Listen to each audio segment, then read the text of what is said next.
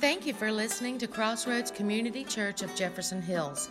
At Crossroads, our mission is to be the church by sharing and showing the love of Christ and inviting others to be recipients of Christ's love. Now, here is this week's message from Pastor Floyd Hughes.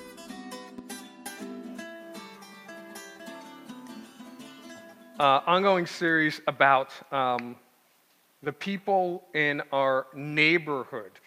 We're looking at the birth of Christ and looking at how it impacted the lives of people in the Bible, but also how it impacts our lives. So the first week we talked about the shepherds and how they represented just the average, everyday people in the Bible, working people, people who work for a living, people who go out, who need to hear the gospel, but also the people who go share the gospel, because the shepherds were the first people to hear about the birth of Christ from the heavenly host, but then they went out and they shared about it. And we all know people in our communities, in our schools, in our homes, who either need to hear about the birth of Christ, but we may be reluctant to share it, but the reality is they might not attend a Sunday celebration where they hear someone preach about it, but they might be open to hearing you talk about it and tell them what the birth of Christ means to you. They're more likely to be responsive to you than they are to a sermon or something they hear on YouTube. And then last week, we talked about all the religious people, right? How sometimes the ministry leaders and the religious people, we sometimes get it wrong, right? We sometimes are so focused on the Christmas decorations, or, you know, if we're not singing these Christmas songs this particular way, it's not Christmas. I've heard that 100 times so far. If people change one more Christmas song, and I'm like, Jesus was born before any of them were written. He's not complaining about it. He's celebrating and rejoicing that people are singing these Christmas songs. So, but there are religious folks who sometimes we get it wrong, and we get so focused on stuff that we don't, get the focus on the birth of Christ out there. And I will admit that as pastors, sometimes we get so focused on, and I had this discussion with Mark, we get so focused on how do we tell this Christmas story again? Because we got to tell the same story every year. So how do we repackage it this time? Do we call this series this? Do we call this series that? And we were both like, you know what? At the end of the day, we don't have to worry about how to tell it again. We just need to tell it. Tell the Christmas story. Remind people that it's about the birth of Christ. And hopefully have them rejoice in that. But this week we're going to talk about something a little bit different. Because just as there are hardworking people who need to hear about the love of Christ, and there are religious people who need to be reminded that Christmas is about the birth of Christ, there are also some people from other cultures and other religions in our schools, in our communities, who we have to find a creative way to talk to them about the love of Christ without coming across as the people that are trying to ridicule and demean them for their beliefs. Because sometimes when we're talking to people from other cultures and other religions, it can come across that way. But other cultures doesn't necessarily mean people from other countries, right? Other cultures just means people who do things a little bit differently. Like the people who live in downtown Pittsburgh, more urban environment, do things a little bit more different than those who live in the suburban area, right? And we do a little bit things differently than those who live in more rural areas. That's a whole other culture I don't understand. Whenever I talk to Karen and Gary's daughter, Rachel, and she's like, I'm on barn duty because they have cows. That's new to me, right? Born and raised in New York City, news to me. Have no idea what it is, but it's a different culture. It could be people from different states, like no disrespect to people in California, but they do things a whole different way. They're way more laid back, whole different culture than what we have. And obviously, in the sports world, anyone who follows the Ravens is a whole different culture. Something's wrong with them. But all different people, different cultures, and different religions. There are definitely people in our schools and homes and our communities who have different religions, which is why we should not get upset when someone says happy holidays to us. Because there are so many holidays that are celebrated during the month of December. They have no idea what you're celebrating. They don't know if you're a Christian who celebrates Christmas. They don't know if you're Jewish and you celebrate, Hanukkah, which I think the 8th day was just this past week, right? They don't know if, because there's some African American cultures where they celebrate Kwanzaa, right? And then there's, the atheists who don't celebrate any of that, but if there's a day off work for it, they'll take it, right? And then, of course, there's, only Seinfeld fans who celebrate Festivus, and if you don't understand that, that's okay. But all these holidays, so they're like, happy holidays, and then Christians get mad. They're like, I have no idea what you celebrate. I'm just trying to wish you a happy holiday. You know what the proper response is? Thank you. Happy holidays to you. That's the way that we should respond, because there are people, different cultures, different religions, but what we're going to do this morning is we're going to talk about how do we talk to them? How do we share Christ with them? Because there are people in our neighborhoods, in our communities, in our schools, in our workplaces that don't share the culture that we share. They were brought up totally differently. They don't share the religion that we share, right? But they may come to us and say, hey, so it's Christmas. Tell me a little bit about this Jesus thing. And then we got to figure out how do we talk to them without demeaning them, without belittling them, but also still giving all glory to God. So if you have a Bible, open it up to the book of Matthew, chapter 2, and we're going to walk through a familiar account to some. Right? How many people are familiar with the wise men, sometimes called the Magi? A couple people? Okay. Matthew chapter 2. And here's the thing that we're going to see is that there are some people from other cultures and from other religions that are actually interested in, hey, if God is real, I really want to know him. And Christmas time is the perfect opportunity for us to reveal him to them. So in Matthew chapter 2, right, starting in verse 1, it says, after Jesus was born in Bethlehem in Judea, during the time of King Herod, Magi from the east came to Jerusalem and asked, where is the one who has been born King of the Jews? We saw his star in the east and have come to worship him. So these are people from a different culture. These are people from a different nation. These are people from a different religion, but they're looking to worship baby Jesus. Now, it's important to note the word magi, we typically define it as wise men, right? It's the Greek word magos, I'm probably mispronouncing that, wise men, but it's also religious scholars, astrologers, and scientists. So these were people who had studied not just their religious scriptures, but also the biblical religious scriptures, and I'll get into that in a little bit, but also astrologers and scientists, because they realized, hey, if there's some historical information, and we'll see how that ties in, which is true, that doesn't conflict with science. It should fit absolutely perfectly with science. So they sent a contingent, and we typically say there were 3 wise men. We don't know how many there were. It was likely a whole group of people, some to kind of take care of the animals, some to carry the gifts, and some who were the more prominent, actually religious scholars, astrologers, and scientists. And when it says they came from the east, now this is a rude-looking map, but when it says they came from the east, I don't know if you could see it, but where it says Neo-Babylonian Empire, just to the left of Babylon, or where it says Babylonian, that little blue dot is Jerusalem, right? So this would have been the Babylonian Empire. And from a Jewish history standpoint, the history of Israel, when Israel was conquered, 722, it was by the Assyrians, which I don't know if you can see it up there where it says Nineveh and Assyria, 722 BC. Then the Babylonians came in and they conquered the Assyrian Empire. And then the Babylonian Empire became the Mede-Persian Empire. So once they became the Babylonian Empire and the Mede-Persian Empire, they were really integrated. So the religious writings that we read from the Old Testament, a whole lot of them came from the time where they were either in Babylon or under the authority of the Mede-Persian Empire. The book of Daniel shows how Daniel ruled as like a prime minister type figure both in the Babylonian Empire and in the Mede-Persian Empire. So here's this, think of your favorite political person. If they suddenly write a book with their memoirs, you're probably going to go read it.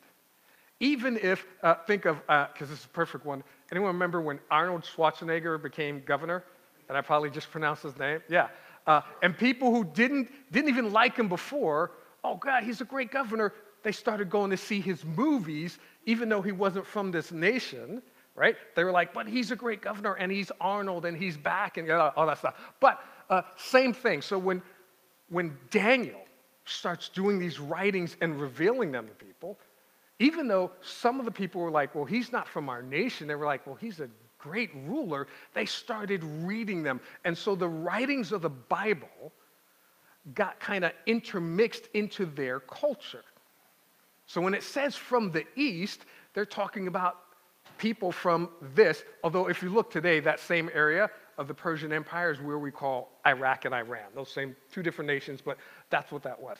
But that's where these people came from. And they came, and because they had read some of these writings, they knew about these scriptures, right? So let me jump back in.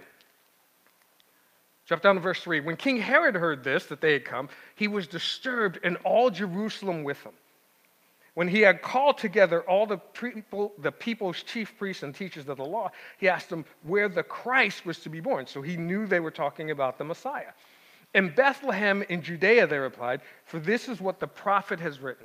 But you, Bethlehem, in the land of Judah, are by no means least among the rulers of Judah, for out of you will come a ruler who will be the shepherd of my people Israel. That's from the book of Micah, which was written while they were under Assyrian domination, but also would have been integrated. Verse 7 says, then Herod called the Magi secretly, because his intent was to stop the Messiah.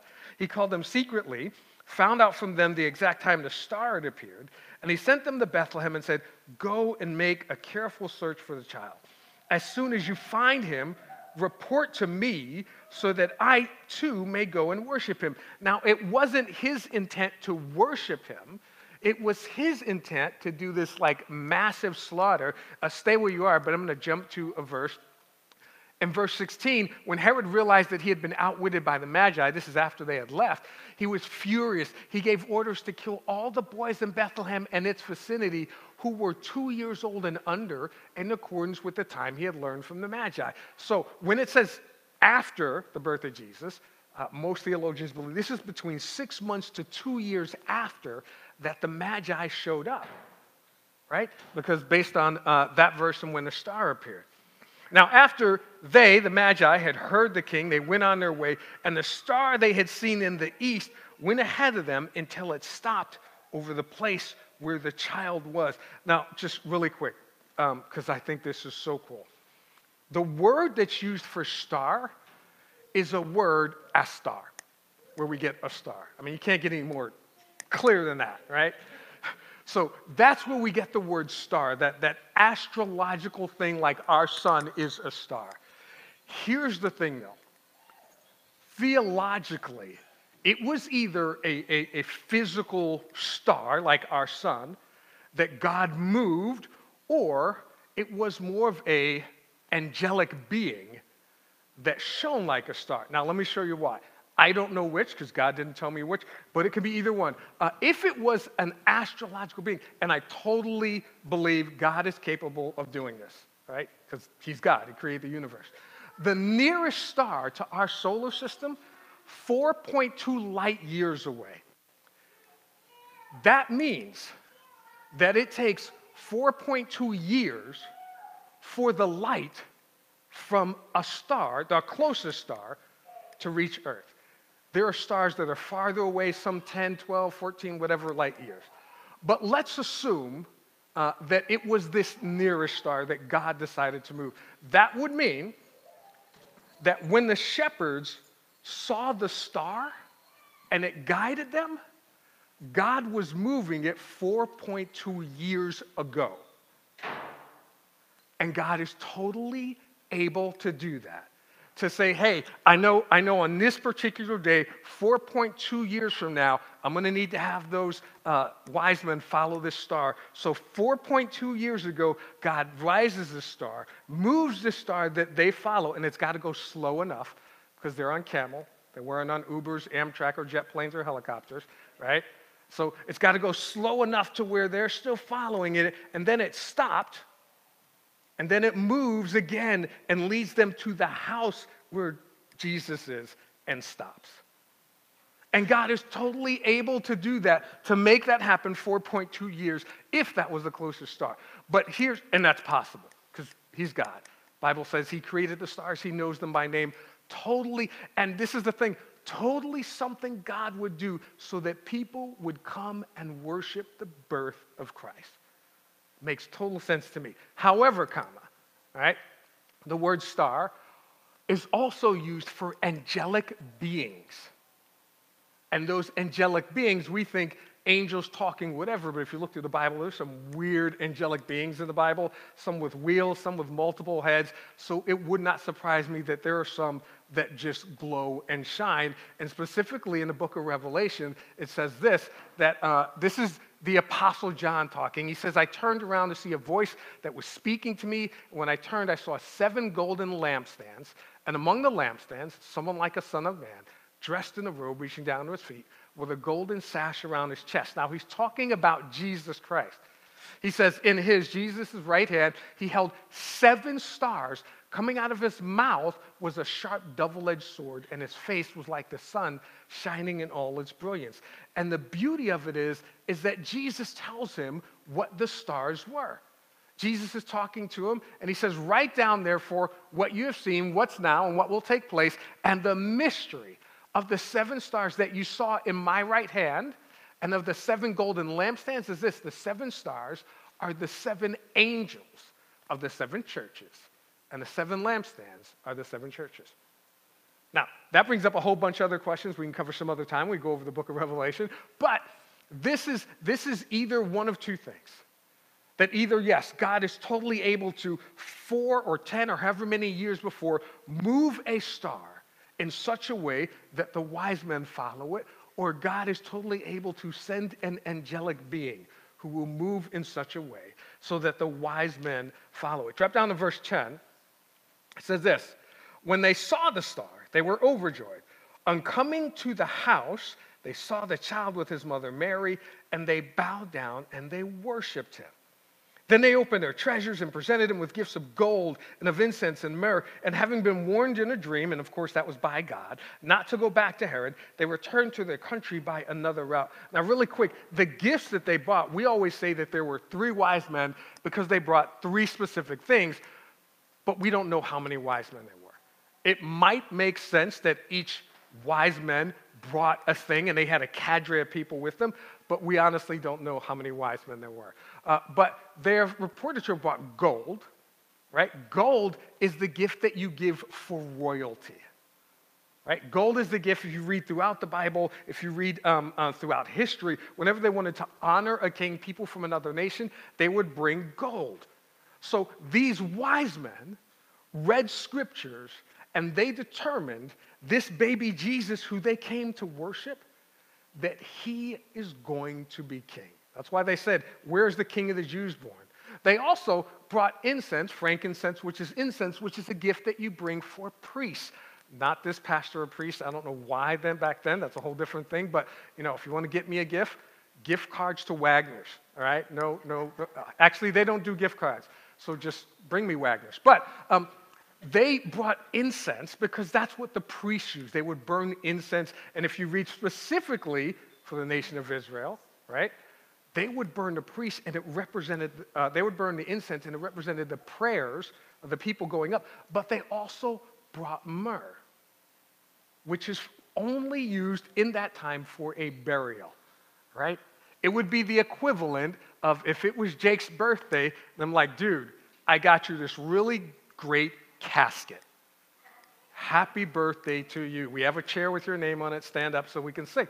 That's what they bought. They bought a gift for a burial. Now, really quick, I just want to show you the scriptures that they read that made them go with these specific gifts. So Daniel, like we said, in the book of Daniel, he wrote, "In my vision at night I looked, and there before me was one like a son of man, coming with the clouds of heaven.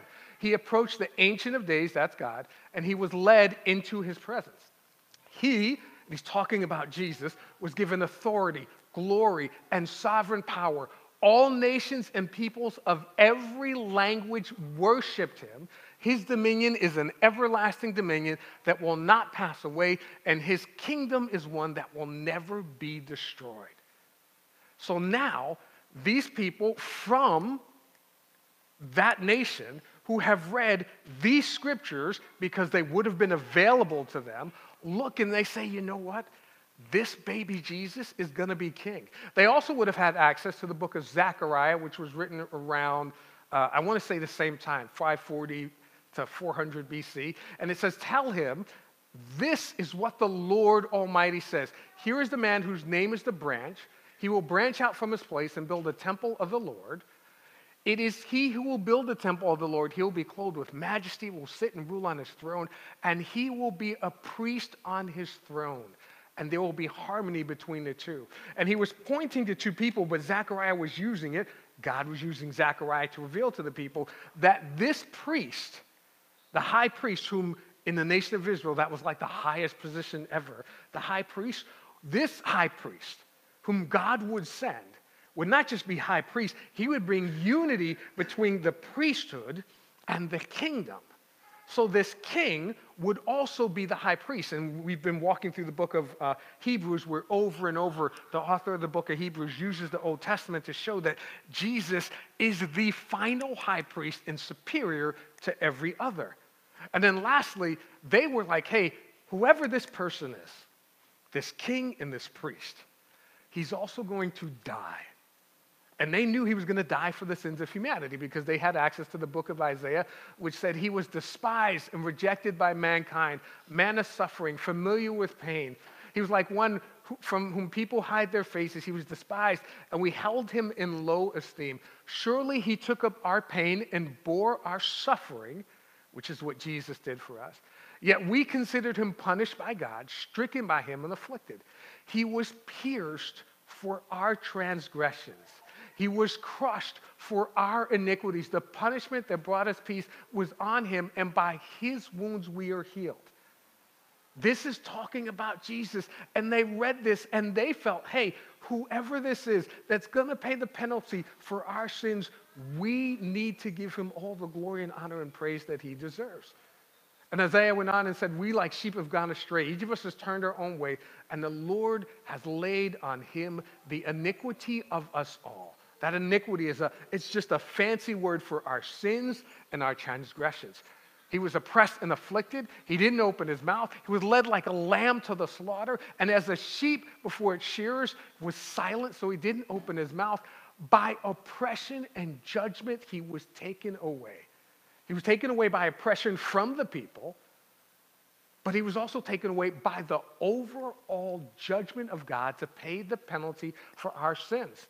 He says, for he was cut off from the land of the living. For the transgression of my people, he was punished. They looked, and this is amazing to me, they looked at all of these verses, and they decided that whoever this person is, he deserves to be worshiped because he is going to be king. He is going to be the high priest, but he's also going to die to pay the penalty for the sins of all humanity. They didn't even have the entire Bible. They just had portions of it that they read and decided that Jesus is king and priest and Lord, and we need to go worship him. And today, we have people who read the entire Bible and decide that, you know what? It's not Christian-like to honor Jesus' birthday. I don't know how we got so far from it. When people who are not even of the same culture and same religion can read what God wrote and say, you know what, whoever that is, he deserves to be worshiped, and I'm going to hop on my camel, I'm going to bring him gifts, and I'm going to worship him. Could you imagine today if and this is not a political statement, but imagine today if people from another nation were suddenly to read these scriptures and were to hop in an Uber, helicopter, plane, whatever they want to get there, and go to the White House because they went to the king first and said, hey, where are they celebrating the birth of Jesus? Because we need to go worship him. That's how bad they thought that he needed to be worshiped. That's what they thought about the birth of Jesus Christ, and that's what we have to ask ourselves. Are we willing to go to that extent to worship our Lord and Savior? And here's another question we have to ask, because hopefully we are, right? I'm not asking you to get in an Uber and go drive anywhere, but hopefully we are. But another question we have to ask, if people from another culture come to us and say, hey, I've heard some stuff about Jesus. I've heard some stuff about God. I don't fully understand what Christmas is about. Can you tell me? Now, the first thing, if you don't have the words, go watch a Charlie Brown Christmas, or just get the YouTube video of Linus explaining it, because he makes it pretty clear. It's about the birth of Christ, right? But the other thing is, there are some people from other cultures and other religions that are going to ask that, and they really don't want to know, because there are some crazy people out there. So it is okay to respectfully reject or ignore those people that are just argumentative. The people in your work who just want to make fun of you, the people in your communities who just want to ridicule you, it is okay to respectfully say, you know what? Okay, I just don't want to have this conversation with you. I don't want to argue with you. I don't want to debate. That's like someone wanting to argue and debate about your spouse or your loved one. You're not going to spend time arguing with someone about your loved one. You just say, okay, I'm going to move on. It's not worth getting into an online debate. I'm preaching to myself because I do this a lot. Not worth getting into an online debate about whether or not Christians should celebrate Christmas. Not worth the time. You're not going to change anyone's mind. It's okay to say, hey, I respectfully disagree. But it's also okay to respectfully respond. Because Christy will ask me this all the time. Her parents, her grandma, everyone asks, why are you wasting your time responding to these people? Because for every 10 people that ask, 2 or 3 of them might be just trolls or might not care or might just want to start an argument. But the other ones genuinely want to know. Can you tell me about your Jesus and your God? And I'm willing to take the risk because you might help someone and lead them to Christ, right? And if you don't know how to respond, you can respond the way that Mary did when she found out she was pregnant, and then she went to go visit Elizabeth, and Elizabeth was like, hey, I'm pregnant too. This is a Holy Spirit thing. Mary's response was, my soul glorifies the Lord, and I just rejoice in God, my Savior. She acknowledged, hey, I'm in need of a Savior, and Jesus is him. That's very simple. Hey, I'm a sinful person. I make mistakes. I screw things up. God loves me anyway, and he sent his son to be born to die in my place and pay the penalty for my sins. You could also respond the way that Zechariah did, right? We talked about this last week, how initially he doubted that this was going to happen, and there are a lot of people that doubt God, but then, some of us, it takes the Holy Spirit to move us, and he said, once filled with the Holy Spirit, praise be to the Lord. And you don't have to read this. You can just say what he said. Hey, Jesus came to redeem humanity. He is the salvation for all people. And I love that he said, yay, just as the prophet said long ago. One of the greatest things that help people understand is, hey, you don't have to believe me, but if someone said this was going to happen thousands of years ago, and then someone else said it hundreds of years ago, and someone else said it 100 years ago, and it happens, it's just truth.